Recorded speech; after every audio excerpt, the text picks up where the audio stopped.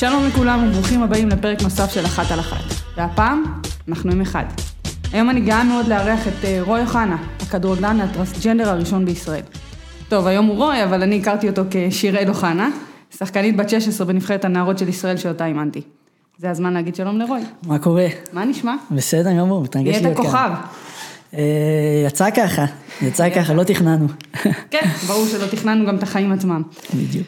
השבוע ציינו ברחבי העולם את שבוע הכדורגל נגד טרנספוביה, ויום הנראות לטרנסג'נדרים.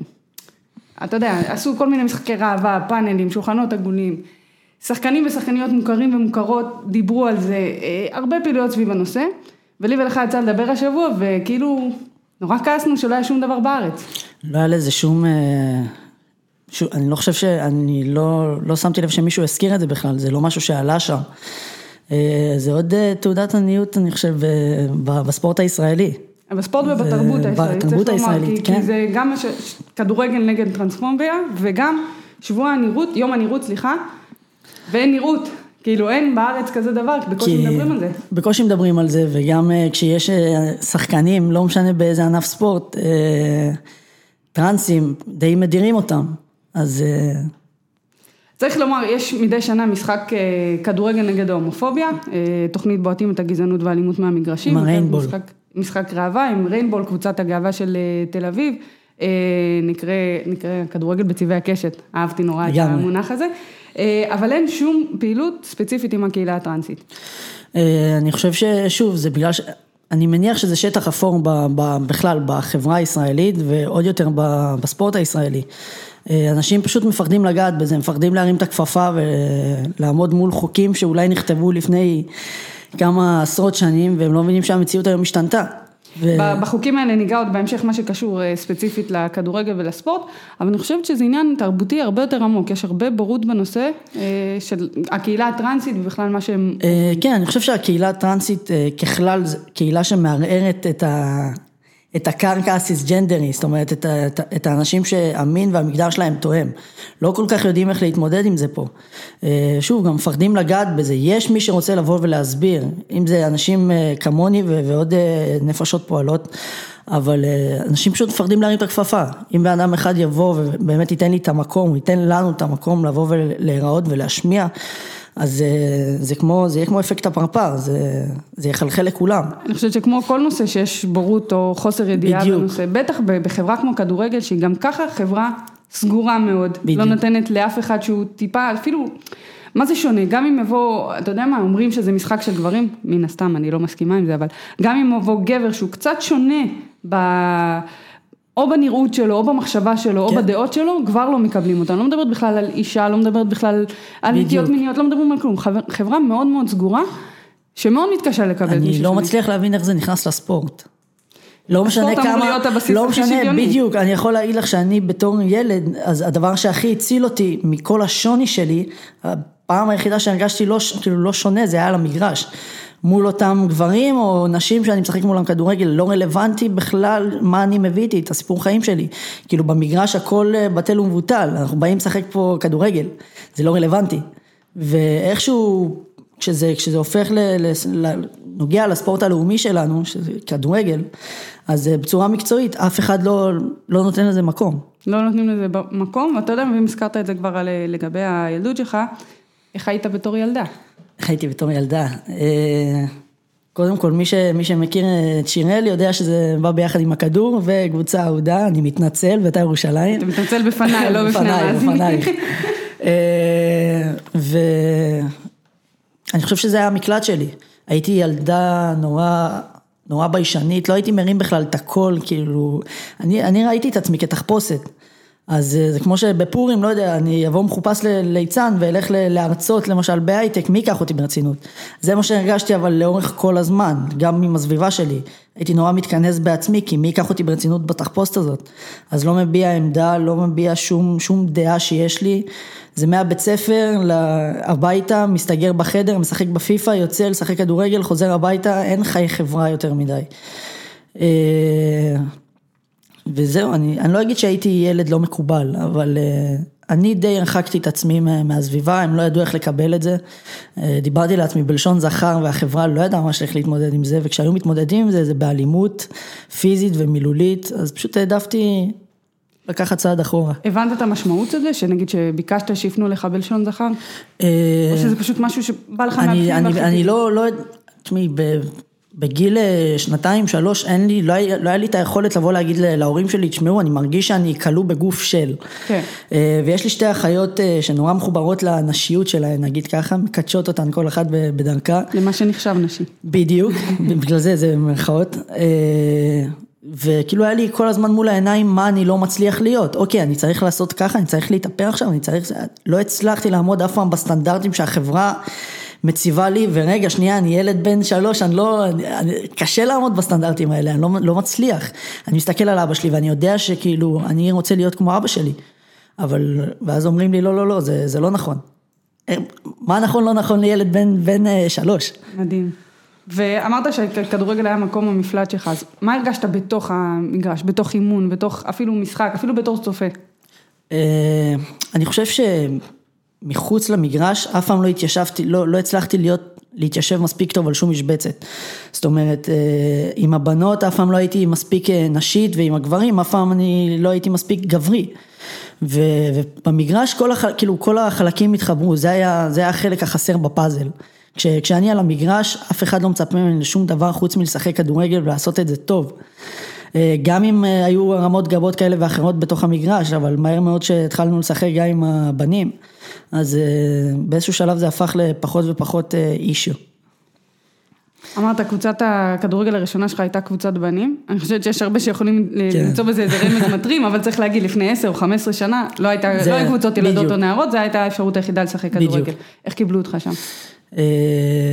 אני זוכר שפעם ראשונה שהגעתי, היה מאמן אחר, ובאתי להיבחן, ואז הוא פשוט אמר לי מול הפנים, כאילו, נשים לא משחקות כדורגל, תעופי מפה.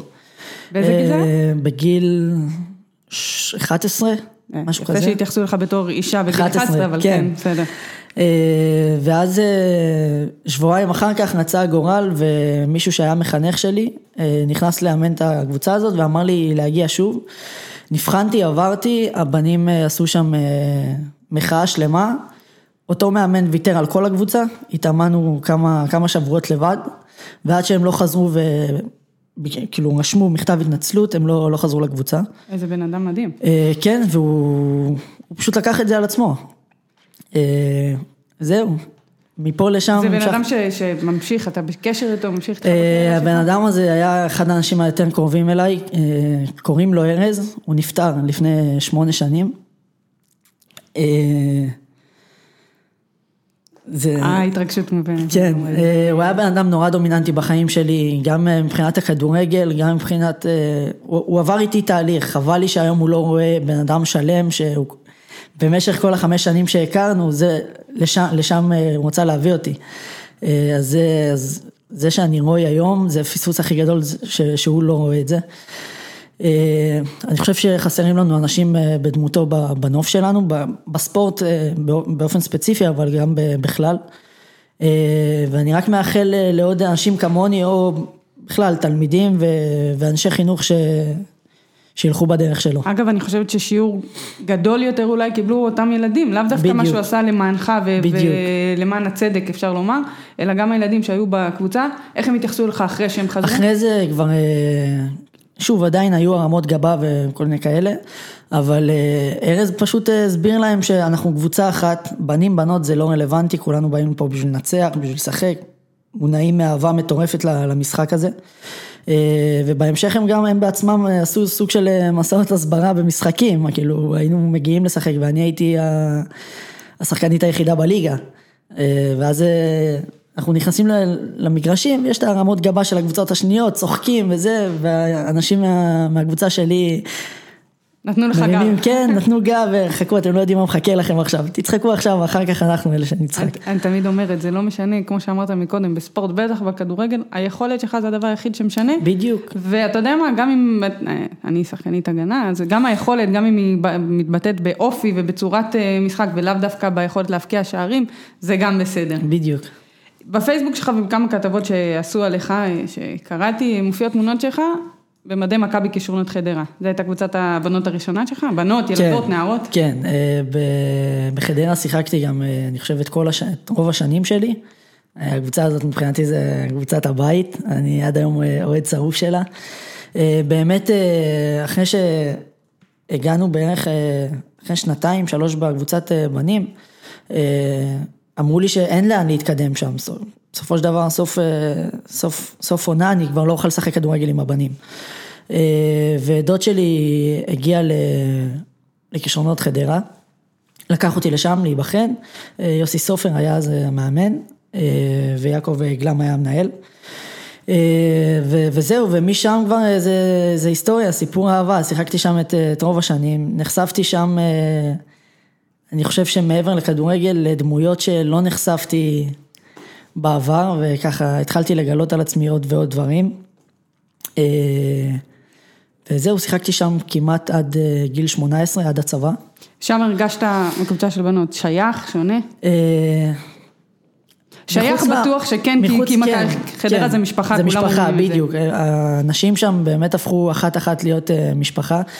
אני חושב אבל שמחוץ למגרש מצאתי את עצמי לחלק יותר ויותר דומה, ולחלק לא מצליח להבין כאילו למה אני לא כמוה, למה אני לא מתנהג כמוה, לא הולך כמוה, לא חושב כמוה. אז שוב, היה דיסוננס כזה תמידי, גם אם הייתי בחברה של גברים וגם בחברה של נשים, לא הצלחתי אף פעם להתיישב מספיק טוב. אני חושבת שזה בלי קשר לספורט, כאילו באופן כללי, לא משנה בחברה של נשים וגברים. באותו גיל בערך היה לך חבר ראשון. היה לי בן זוג, כן, מוזר להגיד את זה אפילו. כן, אתה מסתכל על זה עכשיו, זה נראה לי. הוא היה חבר ממש טוב שלי, אז הוא היה גם תלמיד ישיבה ושומר נגיעה, זה נורא הסתדר לי עם כל מה שניסיתי להביא איתי, גיל 15 לכולם כבר יש בן זוג, ואני בכלל כאילו מאוהב במישהי אחרת, מה הציפייה עכשיו שאני צריך להיות עם מישהו, אבל גיל 15 כבר התחלתי באמת לנסות להיות במיינסטרים, כאילו נמאס לי להבדיל את עצמי. אז כן, אז היה לי חבר, כמו שאמרת, אבל היית מאוהב באישה. כן, הייתי מאוהב באישה, זה בטח רק הוסיף לבלבול שהיה לך. כן, אהבתי אותו נורא, אבל בצורה פלטונית, זה פשוט התיישב והתאים לערכים שהוא בא איתם, מבחינת המגע ומבחינת כל הדברים האלה. בדיוק, זה התאים גם לי, לא דרש ממני באמת להתמודד יותר מדי מול הנטיות המיניות שלי. זהו, היינו ביחד כמעט 2.5, ועד שהגעתי למצב שאמרתי, אני לא מסוגל יותר. זה או לבחור בעצמי או לבחור בחברה, ולבחור בחברה כבר לא היה אופציה. מפה והלאה זה נטו אני, זה אני האחראי הבלעדי על האושר שלי. זאת אומרת, עוד כמה שנים... אחריות גדולה. יש לי אחריות כלפי עצמי.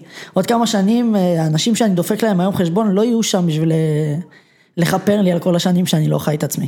נכון. זה הגיל גם שאני הכרתי אותך, כמו שאמרתי מקודם, הייתי עוזרת מאמן בנבחרת הנערות, אבל הכרתי אותך גם באופן אישי, כי אז היית חברה הטובה מאוד של אחי דניאל, היית מבלה הרבה אצלנו בבית. אני זוכרת שאני כל הזמן משכתי לכיוון הכדורגל, ושאלתי ודיברתי, אוקיי, אז עכשיו אתה זה, ואתה צריך לעלות לקבוצת נשים, לא רק קבוצת נערות, ואתה כל הזמן משכת לכיוון אחר, וזה השירות הצבאי שלך.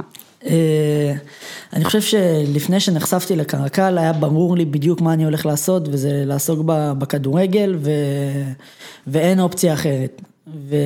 ואז נחשפתי לגדוד לוחם, לנשים וגברים כאחד. אם היו כששאלו אותי אז נורא ניסיתי להפגין דמות פמיניסטית, אישה חזקה ולוחמנית. היום בדיעבד אני אגיד לך שזאת הייתה הצהרת גבריות מובהקת. לא היה בכלל אופציה עם כל הכבוד לכדורגל, וכדורגל זה חלק, את יודעת כמה זה חלק חשוב מהחיים שלי, לא הצלחתי לדמיין את עצמי עושה משהו פחות מקרבי מבחינתי. לא בשביל חותמת מהחברה של הנה אתה גבר. לא, זה ממש בא מתוכך, אני זוכרת את זה. זה נטו אהבה אמיתית שלי לקרקל ולצבא ולשירות משמעותי הכי טוב שאני יכול להביא. אז היה לי נורא ברור שעל הכדורגל אני אצטרך לוותר. אני יכול גם לספר, תמיד שואלים אותי למה לא עשיתי את השינוי אף פעם קודם. אז כל פעם הייתה איזו מסגרת שהגבילה אותי. בבית ספר אמרתי, אוקיי, אני לא יכול לעשות את זה עכשיו. לא ידעתי בכלל, זאת אומרת, גם חשבתי שאני משוגע, ואני היחיד בעולם, אז גם לא פתחתי את זה. אבל כל פעם היה משהו אחר, אם זה הכדורגל, רגע, אז עכשיו מה, אני עושה את הדבר הזה, ואז מפסיד את הכדורגל, לא בחשבון, ואז הצבא, רגע, אני אעשה את זה, אני לא מכיר שבצבא בכלל מקבלים את זה, אז אני לא עושה, ורק באמת אחרי השירות הבאמת מטורף שעברתי, אני יכול להגיד שהצבא זה אחד מהתקופות היותר דומיננטיות בחיים שלי, אבל אחרי השירות, ואחרי שנחשפתי לאחד החיילים שלי, שבא והצהיר, אני טרנס, כבר לא היה שום מסגרת שמגבילה אותי, זאת אומרת, עכשיו זה אני לעצמי, איזה תירוץ אתה עוד יכול לקחת על עצמך, זהו, כאילו מפה אתה כבר מתחיל את החיים. ולפני שעברת את השינוי, היית במערכת יחסים עם אישה.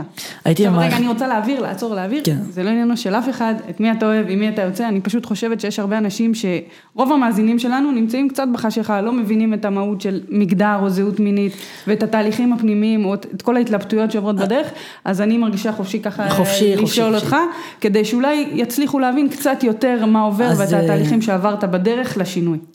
קודם כל חשוב להפריד בין נטייה למגדר, יש הבדל מהותי, אנשים לאו דווקא מבינים את זה, אני יכול להגיד לך שכשאני יצאתי מהארון אחר כך בתור רוי, אבא שלי בא ואמר לי, אבל רגע, אתה כבר אישה שנמשך לנשים, כאילו, אז למה לא להישאר?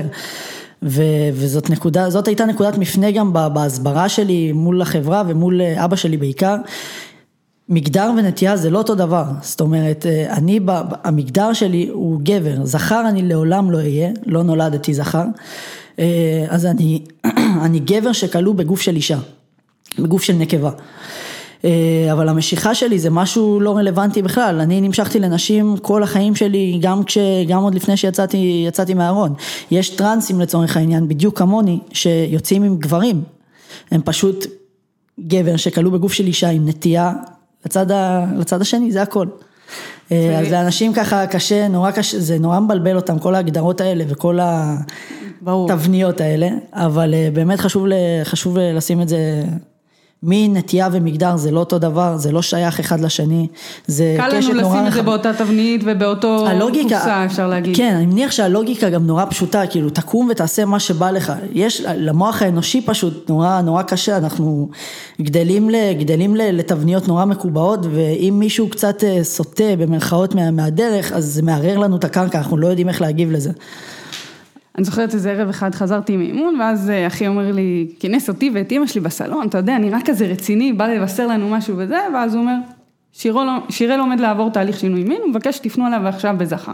עכשיו ברור, קיבדנו מיד את הבקשה שלך, לנו לא היה בעיה עם זה, אבל אני חושבת אני זוכרת שאני הייתי כזה מוכה בלבול ותדמה, ואז חשבתי, רגע, אם זה מה שעובר עליי, מה עובר עליך? כאילו, אתה יודע, אתה באת והתחלת את התהליך הזה, לא משום מקום, כי כמו שאמרת, היו הרבה דברים שהוליכו אותך בדרך, אבל כשהחלטת שאתה עושה את השינוי הזה? אני פחדתי פחד מוות.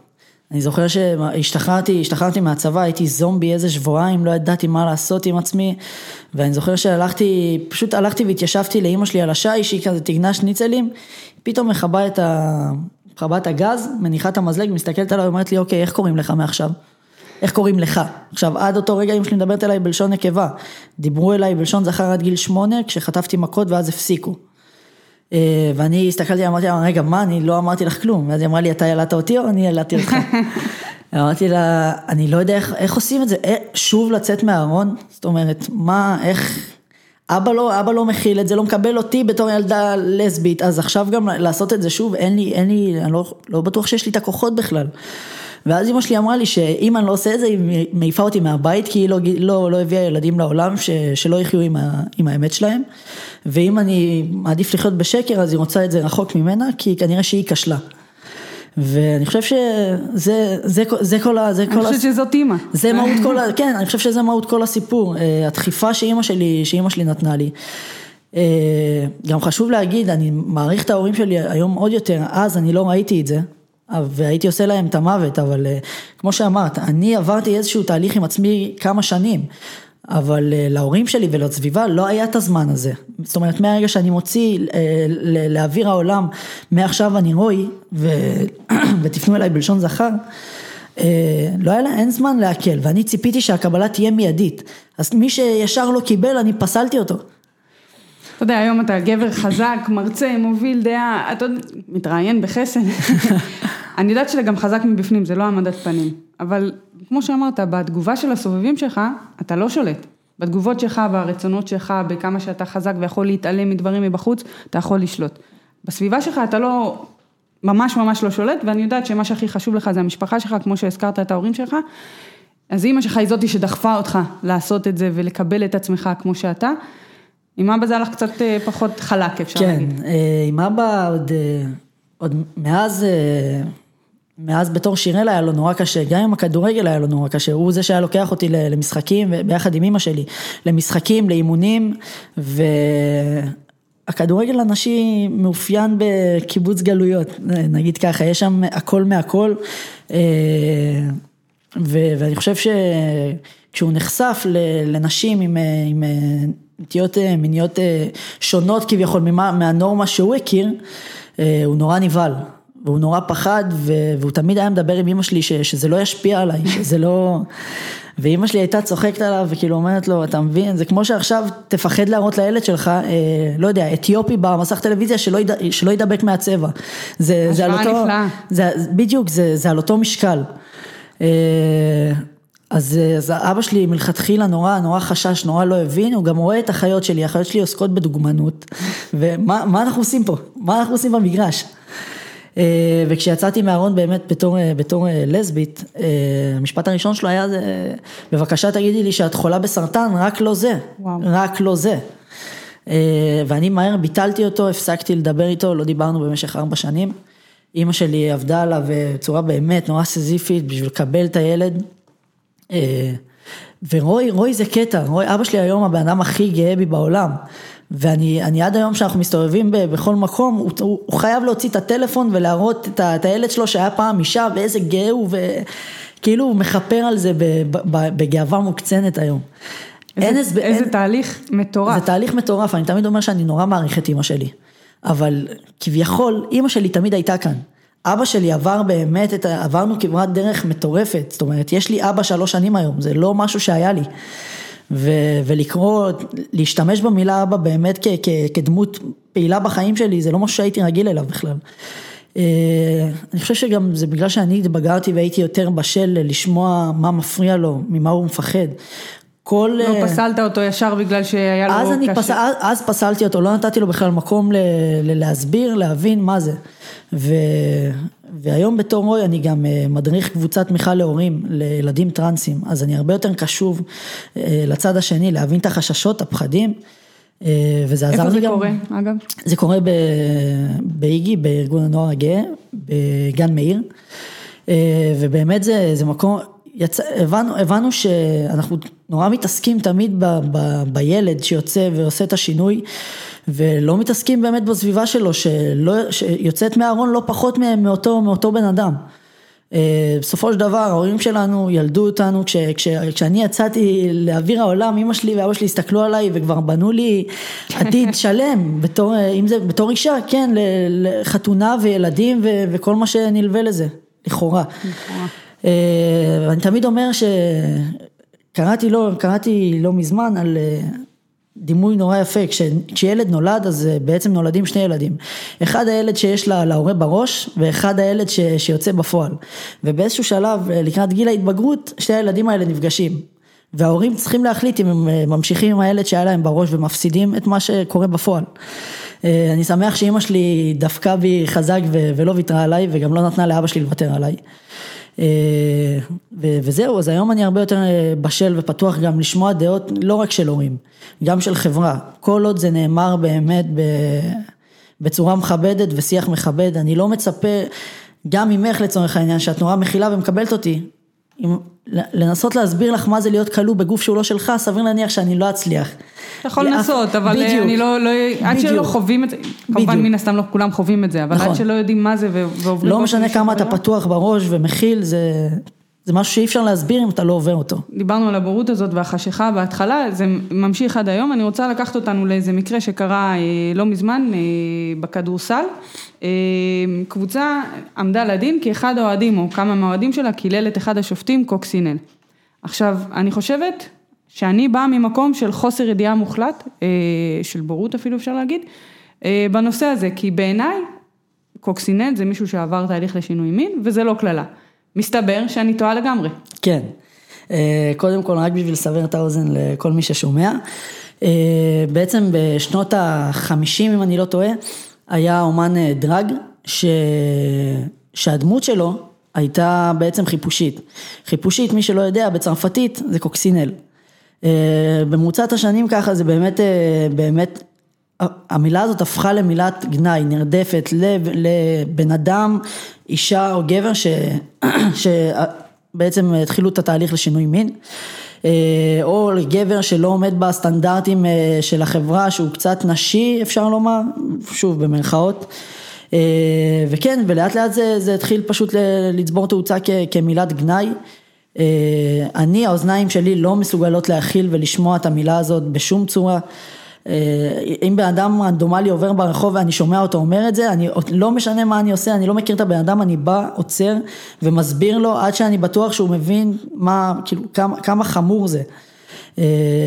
לא כל האנשים ניחנים בכוח נפשי לספוג את זה, ויש מצב שילד עכשיו ששומע את המילה הזאת כמילת גנאי, אומר לעצמו, טוב, אני לא רוצה להיות את הכללה הזאת, אז אני אלחם בעצמי. זה מכניס עוד יותר לארון.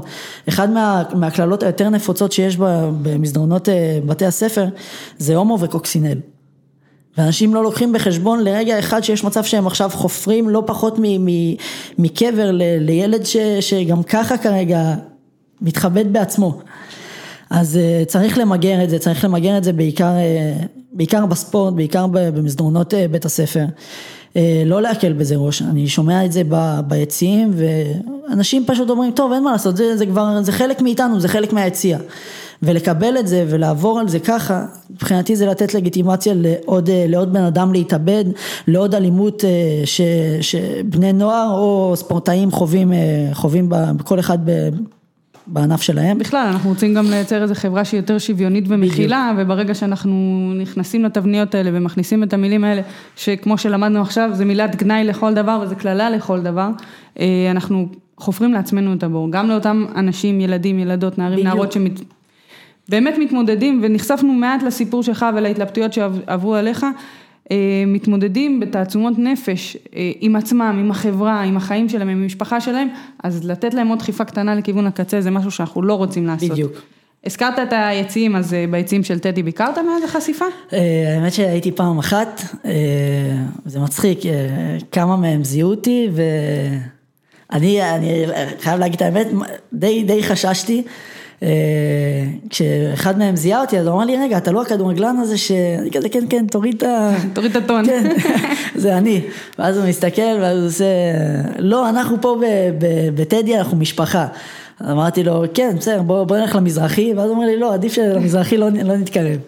אבל לא, אני חושב שנורא קל, האצבע נורא קלה על ההדק כשזה מגיע לאוהדי בית"ר. אני חושב שהרוב באמת נלחמים בקומץ נורא בעייתי, נגיד ככה. קומץ נורא גדול ונורא בעייתי, כמו שהוא בעייתי הוא ככה גם גדול וגדל, כי אני חושבת שזה מראה של החברה שלנו. כן. הקיצוניים בחברה הולכים ותופסים מקום בכותרות. תמיד שאני מספר את הסיפור שלי שאני טרנס, ואוקיי, את מי אתה אוהדת בית"ר? איך זה עומד על אותה... אבל אני חושב שגם הקבוצה עצמה באמת מנסה להילחם בזה, אלי אוחנה, אני חושב שהוא עושה עבודת קודש, והוא מנסה באמת למגר את התופעה הזאת, ובשביל להחזיר כמה שיותר משפחות ליציעים בטדי. אין קשר משפחתי, בינך ובינו. האמת שאיכשהו יש. אוקיי, זה הזמן להסביר, לחשוף. דרך סבא שלי וסבתא שלו, משהו כזה, אתה גדל למשפחה של אוחנה, אז כל הזמן אתה רק שומע על אלי אוחנה, וכמה אין לך שום ברירה אחרת, חוץ מלהיות אוהד בית"ר ירושלים. זאת אומרת, שנולדתי, אז דוד שלי בא עם כדור, והכניס לאינקובטור, ועוד צעיפים, ואבא שלי היה נורא, אבא שלי, רגע, אתה חייב להביא לו בובות, וזה, לא, זה מה שהבאת, עם זה אנחנו מסתדרים. דוד שלי באמת לקח אותי פעם ראשונה בגיל 2 למשחק, ומאז אין לך אופציה אחרת, אתה לא בוחר בזה. מספר 11 בגר? כן, רק 11, מה זאת אומרת? אתה עוקב אחרי הכדורגל הישראלי חוץ מבית"ר? פחות, אני יותר בליגה הספרדית, ואני גם מועד מושבע של רונלדו, אז ככה אני נודד איתו לכל... גם לליגה האיטלקית עכשיו. עכשיו העין שלי קצת פוזלת לשם, אבל כן, הכדורגל הישראלי אני חושב שיש לו דרך ארוכה, גם ביציעים וגם במגרש עצמו, וזה מתחיל שוב, אני מניח שמבני הנוער, מהנוער, לא כל כך מייחסים, אין סבלנות לכדורגל הישראלי, מביאים כל מיני כוכבים שבשלהי הקריירה שלהם, כן, ולא נותנים מקום, לא נותנים במה לשחקנים צעירים, פשוט כן סבלנות, ואני חושב שזאת גולת הכותרת בכדורגל, חוסר סבלנות, גם חוסר סבלנות, אפשר להגיד. בדיוק, גם ביציעים וגם במגרש. אני מקווה שאנחנו לאט לאט נמשוך עוד ועוד. נתקדם. כן, בדיוק, נמשוך עוד מאוד מאירופה, אבל יש דרך ארוכה. וכדורגל נשים בארץ, בעולם, אוקיי? חוץ מחדרה? אז זהו, אז אני בעיקר רק אחרי חדרה, שיחקתי בעוד קבוצות, שיחקתי גם בקריית ים, בתור איפה אנחנו נגיע לזה? שיחקתי גם בנתניה, קצת לפני השינוי, והאמת שהפסקתי שם, כי הרגשתי שאני לא יכול, לא היה לי כוחות לבוא להסביר לקבוצה שם, שאני בעצם עובר את התהליך הזה. אז שהתחלת לעבור את התהליך, הפסקת לגמרי עם הכדורגל?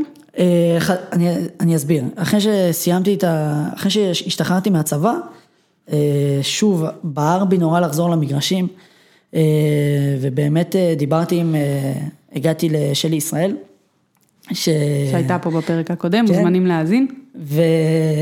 ובעצם נכנסתי לנתניה, בתור שירל, אף אחת עדיין לא יודעת שאני עובר את מה שאני עובר עם עצמי, ובעצם התחלתי לשחק, להתאמן שם, עד שהרגשתי שאני לא מסוגל יותר, אבל לא היה לי את הכוחות לבוא ולהסביר שזה מה שאני הולך לעשות, וזהו, והפסקתי להגיע לשם. ואז יצאתי ממש מהארון בצורה הכי רועשת שיש, לא היה לי כוח לעשות את זה שקט, רציתי שכולם ידעו מההתחלה, וזהו, ואז פניתי לקבוצת נשים בקריית ים. של יוסי בוחבוט. של יוסי בוחבוט, והסברתי לו את כל המצב, דיברנו באינסטגרם, אז הוא בכלל חשב שאני גבר שעושה הליך הפוך לאישה. קצת מצחיק. כן, דיברנו בטלפון, הוא לא הצליח להבין, כאילו הוא אמר לי, אוקיי, אז מעכשיו את. כזה, לא, אני לא את, הפוך. אני אתה. בסדר, רגע, לא הבנתי. אתה רוצה לעשות שינוי מין, כאילו, אני לא מצליח להבין, ואז הסברתי לו. והוא אמר שהוא צריך לחקור את זה, הוא לא מכיר את זה בענף בכלל, בספורט הישראלי. אבל הוא קרא לי לבוא להתאמן, אני חייב להגיד שלשנייה אחת לא הרגשתי משהו שונה. מאותו רגע שנכנסתי למגרש ביחד איתן, שיחקנו כדורגל, זה לא עלה, כאילו אחר כך בנות באו, שאלו שאלות כאילו נטו בשביל ההבנה שלהן, לא הכניסו את זה למגרש בשום... כמו שמכירים כל שחקן ושחקנית חדשים. בדיוק, לא הכניסו את זה למגרש בשום צורה, גם יוסי התנהל בצורה הכי מכבדת שיש, והיה לו חשוב לבוא ולהסביר ולתת על זה את הדעת, גם מול הקבוצה שלי, מול קריית ים, וגם מול קבוצות אחרות שהרימו גבוה. ששם קיבלת התנגדות שלא ציפית. כן, אני הופתעתי בעיקר מנשים ששיחקתי איתם בתור שירל, שקראו להוציא אותי מהמגרשים. לא הבנתי למה, כי יש לנו את אותו חיידק, איך הם הצליחו להוציא בכלל מהפה שלהם סוג של מרד, בשביל שיוציאו אותי מהמשחק, הם יודעים כמה זה קשה, זה כמו שאני אבוא לכל אחת ואחת מהם, אגיד להם כאילו, מעכשיו אתן לא יכולות לשחק כדורגל, כל אחת וסיבתה. אני חושב שגם לקחו את זה נורא שחור או לבן, זאת אומרת, אתה לוקח הורמונים, זהו, מבחינתנו אתה לא קשיר. בוא נסביר רגע למאזינים, קריית ים, והקבוצות ששיחקנו נגדם, הליגה השלישית, כן. לנשים, שמוגדרת חובבנית לגמרי, משחקים פעם בחודש בטורניר, זאת אומרת, זה לא ליגה שבועית, באווירה הרבה יותר כלילה, ואולי תחרותית כמובן שיש, כי כל אחד רוצה לנצח וכל אחד רוצה לסיים במקום הראשון, אבל עד השנה מי שסיימה במקום הראשון, רק סיימה במקום הראשון, זה לא שהיא אפילו עלתה ליגה או משהו כזה, מסגרת חובבנית לגמרי, והתחלת לשחק עם קריית ים, נרשמת כמו שהיית רשום בעצם בהתאחדות, רק חידשת את כרטיס השחקן, שחקנית, ואז אתם מגיעים למשחקים, ופשוט אומרים לך, אם הוא משחק, אנחנו לא משחקים. במשחק עצמו, נתנו. לא, אחרי המשחק. אבל כן, אני יכול להגיד שגם במהלך המשחק, לשמוע, לא משנה באיזה ליגה אנחנו, גם בצורה הכי חובבנית שיש, לשמוע מאמן שזורק לי הערות מהצד, כן. ונותן לגיטימציה לשחקניות שלו בעצמה, למרות שחלק מהשחקניות שלו הם אלה שהשתיקו אותו, זה יאמר לזכותן, אבל לשמוע את ההערות האלה מהצד, זה לא נתפס, אתה בסופו של דבר אתה משמש פה כדוגמה. אתה יודע מה הכי הפתיע אותי? שזה בא מהענף שלנו, כדורגל אנשים. תמיד אתה יודע, מדברים בפאנלים ושואלים אותי מה שונה, בטח בפאנלים של נגד גזענות ואלימות, נגד הדרה, אני אומרת, בכדורגל נשים יש הרבה יותר החלה, מקבלים הרבה יותר, כמו שאמרת, קיבוץ גלויות, מקבלים הרבה יותר את כולם, ושוויוני ומכיל, וכל המילים היפות והנהדרות האלה, ואז שזה מגיע למבחן המציאות הראשון בעצם, נכשלנו. כשלנו בענק, אני חושב שגם מה שיותר חרה לי זה קודם כל אותם מאמנים לא באו אליי והתנצלו פעם אחת אפילו, לא שמעתי אפילו בשום מסדרון או חדר שבכלל גינו את זה. זה פשוט עבר מתחת לרדאר, לא באנו לחנך פה אף אחד. קודם כל כן, באתם לחנך. כן, אז פספסתם את הייעוד שלכם. בדיוק, יש לכם פה את הכלי הכי, אני חושב שהכלי הכי חזק שיש בחברה הישראלית היום, כדורגל, דרך כדורגל אפשר, זה הרבה מעבר למשחק. לגמרי. אתה יכול לחנך פה באמת דור שלם. ואף אחד לא גינה את זה. אני הייתי צריך להיות במגרש ולשמוע, כאילו, לשמוע את המאמן הזה, אולי גם אני אשים עכשיו מכנס ועלה לשחק, או לא יודע, מה יש לך, אין לך בין הרגליים, מה זה רלוונטי בכלל? באמת שלא רלוונטי. איך אתה מכניס את זה, איך, בגלל זה גם הציפייה שלי אחר כך מההתאחדות, לא באמת הייתה בשמיים. מצאת את עצמך בלי מעמד, כאילו אתה לא יכול לשחק בקבוצת נשים ולא בקבוצת גברים. אני חושב שגם בלי גב, זאת אומרת, לא ציפיתי עכשיו מההתאחדות לבוא ולהגיד לי, תשמע, באוהפה לא מסכימים, אבל אנחנו לא סופרים את אוהפה ואתה משחק. לא, אבל אתם הצינור המקשר שיש לי לאוהפה, אתם צריכים לבוא ולהסביר, רגע, שנייה, החוקים האלה, אנחנו מבינים שהחוקים האלה נכתבו ואין מה לעשות איתם, אבל לא התמודדתם עד עכשיו עם משהו שמאלץ אתכם להתמודד מול החוקים. אז לבוא ולטמון את הראש בחול, וזה החוקים, זה נראה לי הקטנת ראש, לא יודע. אני לא מקבל את זה על עצמי. עד עכשיו אין לזה פתרון. אין לזה פתרון. אז הבנת בעצם שאתה לא מתמודד רק עם אנשים והמדעות שלהם, אתה מתמודד גם עם חוקים שאולי הם כבר לא רלוונטיים. בדיוק, אני חושב, אני לא מופתע, בסופו של דבר להיות טרנס במדינה הזאת בירוקרטית, לכל מקום שאני מגיע, בנק, קופת חולי, הכל, לכל מקום שאני מגיע, אני נתקל בקשיים. אבל אם יש משהו שציפיתי שאמרתי לעצמי, אני בבירוקרטיה לא אתקל, זה היה בספורט. זאת אומרת, המקום הזה אמור להכיל את כולם, אני מבין את הבעייתיות, אני גם מבין את המורכבות. אוטומטית, בן אדם שלוקח הורמונים, אז חומרים אסורים, אבל צריך שנייה לתת את הדעת, אני לא לוקח הורמונים בשביל ליצור פער כזה או אחר מול אנשים שאני משחק איתם, אני חי על זה, בלי ההורמונים אין רוי, לא פחות מזה, ההורמונים האלה זה החיים שלי, ולבוא ולהגיד לי, תבחר או את החיים שלך שזה כדורגל, לא הגיוני, לא פייר ולא בלתי אפשרי. בלתי אפשרי. אבל עשית גם, בוא נגיד שהלכת להתאחדות והגעת איתם לאיזושהי התדיינות וביקשו לך לעשות בדיקות דם. כדי להראות בעצם שעם ההורמונים שאתה לוקח הם נותנים לך יתרון ספורטיבי גופני כלשהו. בדיוק, הם אמרו לי ללכת לעשות בעצם בדיקות סמים מטעם אוהפה. אני אישית חושב, וגם אמרתי את זה להם, זה נטו לצאת מידי חובה. כי כשאני אעשה את הבדיקות האלה, יגלו את החומרים האסורים האלה, יגלו את זה במינונים גבוהים, כי מה לעשות? אלה חומרים שהם נחשבים משפרי ביצועים, כי אנחנו יודעים שיש הפרדה בין חומרים. ככלל, אם אנחנו מדברים באופן כללי, כן. הורמון, בסופו של דבר אני לוקח טסטוסטרון, שזה הורמון לכאורה זר לגוף שלי, אז זה משנה את מסת השריר, זה משנה את הפיזור שומנים, אבל שוב, צריך לדייק. ולמרות שאני כטרנס לוקח את זה, טרנס אחר, זה ישפיע עליו בצורה שונה, וזה מה שרציתי, שיבחנו את כל מקרה לגופו. ולא היה כוח כנראה להתאחדות לעשות את זה, ומבחינתם, אם אתה טרנס, אז אתה לוקח הורמונים, אז זה המשוואה נורא ברורה. אתה לא יכול לשחק אצל אנשים. אוקיי, סבבה, אני גם לא יכול לשחק אצל הגברים, תמצאו פתרון. לבוא ולהדיר אותי מהמגרש ולתת לי לצעוק לשמיים, זה בטח לא מה שיפתור. מה אתה חושב שהפתרון יכול להיות? אני בעצמי מאוד אמביוולנטית, אני חייבת להגיד. כשהם שאלו אותי מה אתה יכול לעשות, אני אגיד מה, אין מספיק טרנסים היום בשביל להקים ליגה או להקים קבוצה. גם אני לא חושבת שצריך להחריג אתכם משאר הכדורגל. ושוב, ובדיוק, וגם להקים ליגה שנפרדת, אז מה אנחנו בעצם עושים פה? על זה קם ונופל, אני לא רוצה כאילו להיבדל מאף אחד אחר. מה הפתרון? לי אין את הפתרון, זה בדיוק הקטע, כשהם שאלו אותי מה לעשות, אז אמרתי להם, אני הצפתי בעיה, אני בסך הכל ילד בן 25 שאני רוצה לשחק כדורגל, אתם הגוף הגדול וכל יכול הזה, הצפתי לכם בעיה, תמצאו פתרון, לבוא ולהגיד לי, לא, זה לא אפשרי, לאן נתקדם מפה?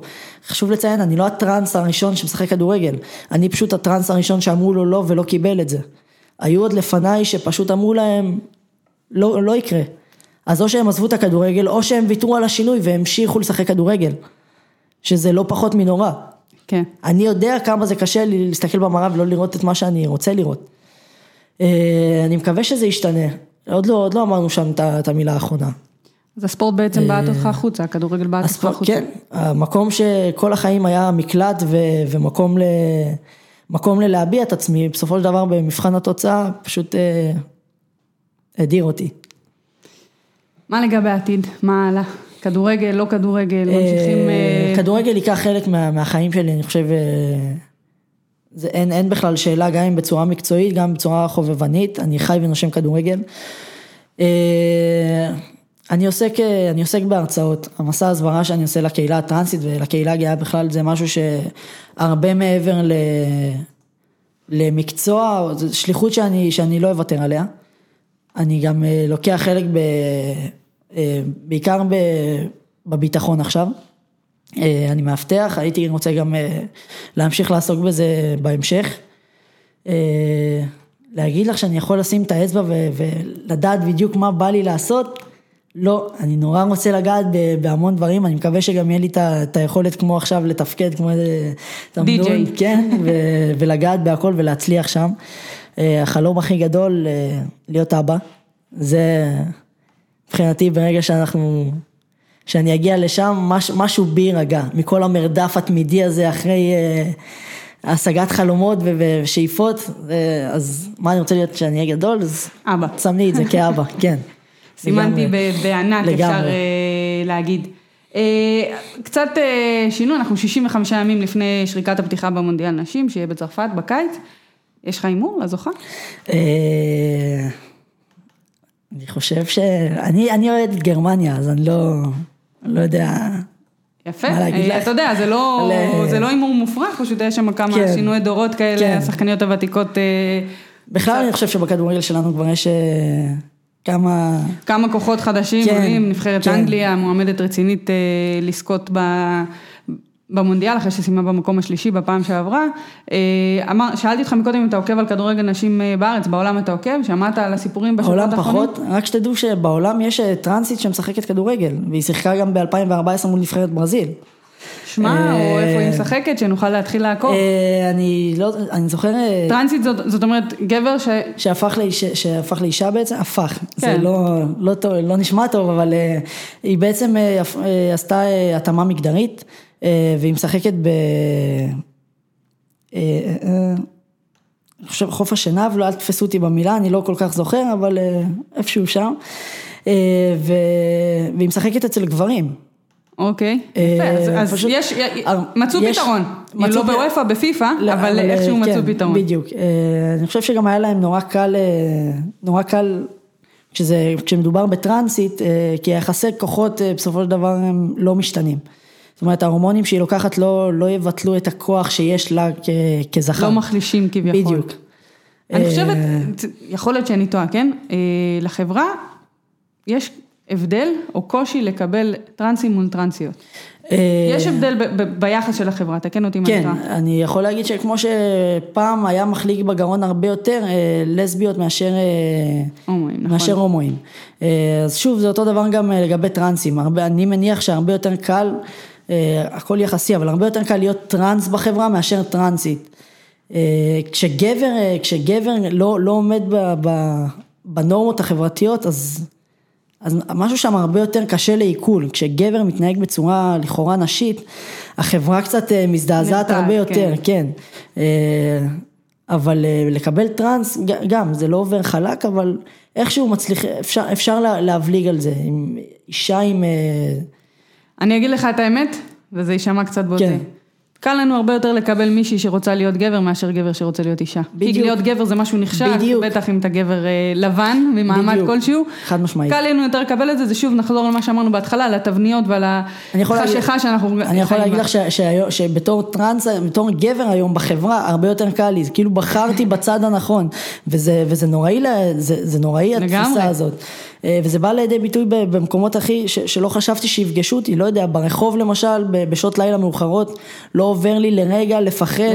הייתה לי סיטואציה שהלכתי ברחוב והלכה לפניי מישהי, והיא הסתכלה כל שנייה אחורה בפחד, כל מה שעבר לי, ופתאום עצרתי רגע הלכתי לצד השני של המדרכה, כי לא רציתי להפחיד אותה, וזה לא עבר לי לרגע אחד בראש הדבר הזה. זה דברים שפוגשים אותנו באמת הביטחון היומיומי ודברים כאלה, דברים שלא כל כך שמים לב בהבדלים בין גברים ונשים בחברה שנוצרה. אני רוצה ככה נקראת סיום, אני רוצה לסיים בציטוט, אני אגיד לך את האמת, קראתי אתמול את הציטוט הזה שלך והוצפתי רגשות, אני מקווה שהפעם אני לא אפקה. ואני חושבת שזה באמת, אתה אומר פה משהו שצריכים לקחת אותו ולמסגר. בגיל 22 לקבל הזדמנות כזאת בעיניי זו מתנה וזכות. הרי אנשים שנולדים בגוף שנכון להם, אין להם את ההזדמנות לקבלה עצמית וכנה מגיל 0. רוב האנשים נולדים לתוך הגוף שמרגיש הכי טבעי ושלנו, ופשוט מגיל צעיר נחשפים לאותן נורמות של מה מותר או אסור, ומה נכון ולא נכון לילד ולילדה. אני זכיתי להיוולד מחדש, להכיר את עצמי ולהתרגש מעצמי בכל יום מחדש. לחוות את גיל ההתבגרות שוב, הפעם בתור גבר גם חיצונית. אני מקנה בך. כאילו, באמת מה שאמרת פה, אנשים לא זוכים בכלל להגיע לכזאת הבנה וכזאת קבלה עצמית, בטח אם הם צריכים לעבור. כברת דרך. זה הרבה יותר מכברת דרך. אתה עברת מהפך, בלי קשר להתאמה המגדרית שלך, עברת מהפך אישיותי, אמרתי, אני מכירה אותך מגיל צעיר מאוד, כן. הפכת להיות הילד שכל אמא רוצה, ואמא שלך רצתה אותך, ככה. ואני חושבת שזה שיעור לחיים שכל אחד יכול לקחת ולהבין שאתה לא רק אתה עושה את ההתאמה המגדרית הזאת כדי לחיות עם עצמך יותר טוב, אלא כדי לקבל את עצמך ולהראות לסביבה, זה אני וככה אני צריך להיות. אני חושב שאם אנשים היו לרגע אחד עוצרים מההלם הראשוני של מה אתה עושה, אתה משחית את הגוף שלך ואתה לא שפוי ואתה לא נורמלי תעצרו שנייה, אני הייתי בנעליים שלכם, ואני בעצמי שפטתי אותי. אני זוכר שהייתי מסתכל במראה, והייתי שונא את עצמי כל כך על זה שאני לא מצליח לאהוב את עצמי. שפטתי בדיוק כמוהם. לא הייתם לרגע אחד בנעליים שלי. תעצרו שנייה, תנשמו, יש פה בן אדם בסופו של דבר. גם אם אתם לא מסכימים עם הדרך שלי, לא מצליחים להבין אותה, זה בסדר. אני לא מצפה מכם להבין את זה. אני מצפה מכם לנסות, לפחות להיות קשובים לחברה. יש הכל מהכל בחברה הזאת, ומה שיפה זה שיש מקום לכולם. אני לא בא על חשבון שום בן אדם אחר, לא באתי להתריס, לא באתי להפריע, באתי לחיות את החיים שלי, לא פגעתי באף אחד מעולם. ואני חושב שברגע שאנשים יבינו שבאמת אנחנו נולדים למסגרת נורא מקובעת, אתה נולד ומייעדים לך בדיוק מה אתה הולך לעשות ואיך לעשות את זה. כן, בהמשך אתה גם סופג דברים שאתה מביא עם עצמך. אתה יכול לשנות טיפה, להסיט את המסלול, אבל לא יותר מדי.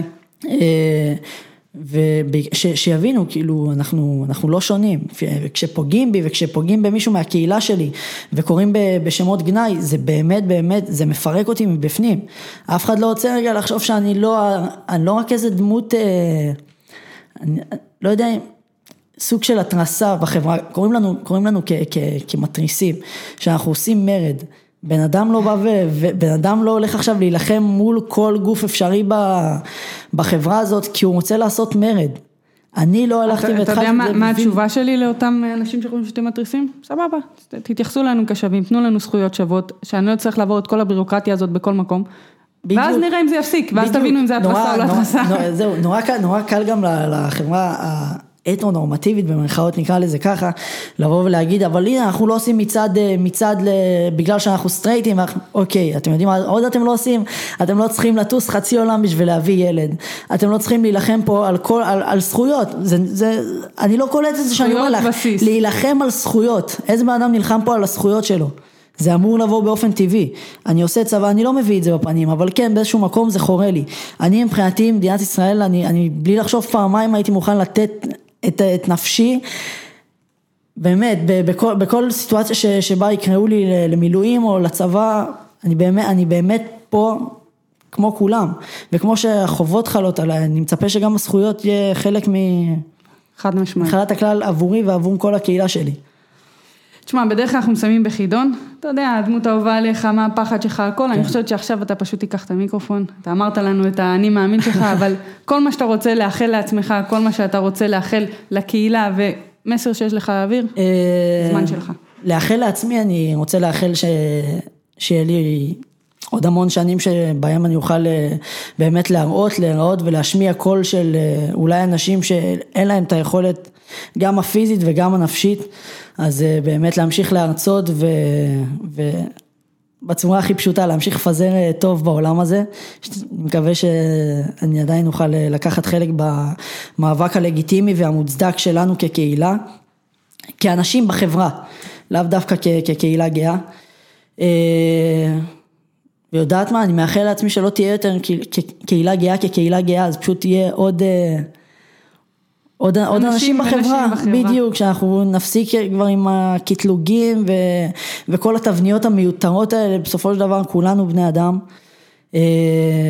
וזהו, חברה מכילה יותר, מקבלת יותר, ששואפת באמת לשוויון אמיתי, לא בתנאים כאלה ואחרים, שיבינו שיש פה מקום לכולם, לדתיים, חילוניים, אנשים מהקהילה הגאה, בני אדם ככלל, וזהו, ואני מקווה שיהיו עוד אנשים כמוך בנוף שלנו, גם בנוף הספורטיבי, ובנוף בכלל שנותנים במה ומקדשים בעצם מעמד כזה, וזהו, נהניתי נורא. גם אני. אז אני אגיד לך את זה ככה, אתה איש השנה שלי בספורט, נורא נהניתי לדבר איתך, לשמוע, אפילו להחכים, ותודה שהסכמת להתארח בפרק השלישי של הפודקאסט שלנו, אני מאחלת לך מה שתרצה, גם אם זה להיות אבא, גם אם זה להמשיך ולהפיץ את הטוב ואת האהבה הזאת בעולם, תמשיך לעבוד דמות ומודל לחיקוי, כי אני בטוחה שיש הרבה נערים ונערות, ילדים ונערות, וילדים וילדות, ואפילו נשים וגברים, שאולי נמצאים איפשהו בחשכה, אולי עוברים את אותו תהליך שאתה עברת, וצריך לשמוע, צריך להוציא את זה החוצה, וצריך לחשוף, כמו שאמרת, כולנו בני אדם, ולכולנו יש את הזכות לחיות בכבוד, ולחיות את החיים האמיתיים, כל המשתמע מכך, זכויות וחובות, ואני בטוחה שאתה פורץ דרך שעוד נשמע לעבוד הרבה, בטח בתחנה הבאה שלך, כרגע זה קצת סוד, אבל אני בטוחה שעוד נשמע על זה הרבה, ותודה רבה שהסכמת לבוא. תודה לך. זהו חברים, פרק השלישי של אחת על אחת, הפעם עם אחד, הגיע לסיומו. תמשיכו לכתוב לנו, להגיב, לדרג ולשתף את התוכן הנהדר של בכל יום נתון, מועדון הבית שלנו, שמערך את הפודקאסט הזה. עד כאן פרק 3, להתראות.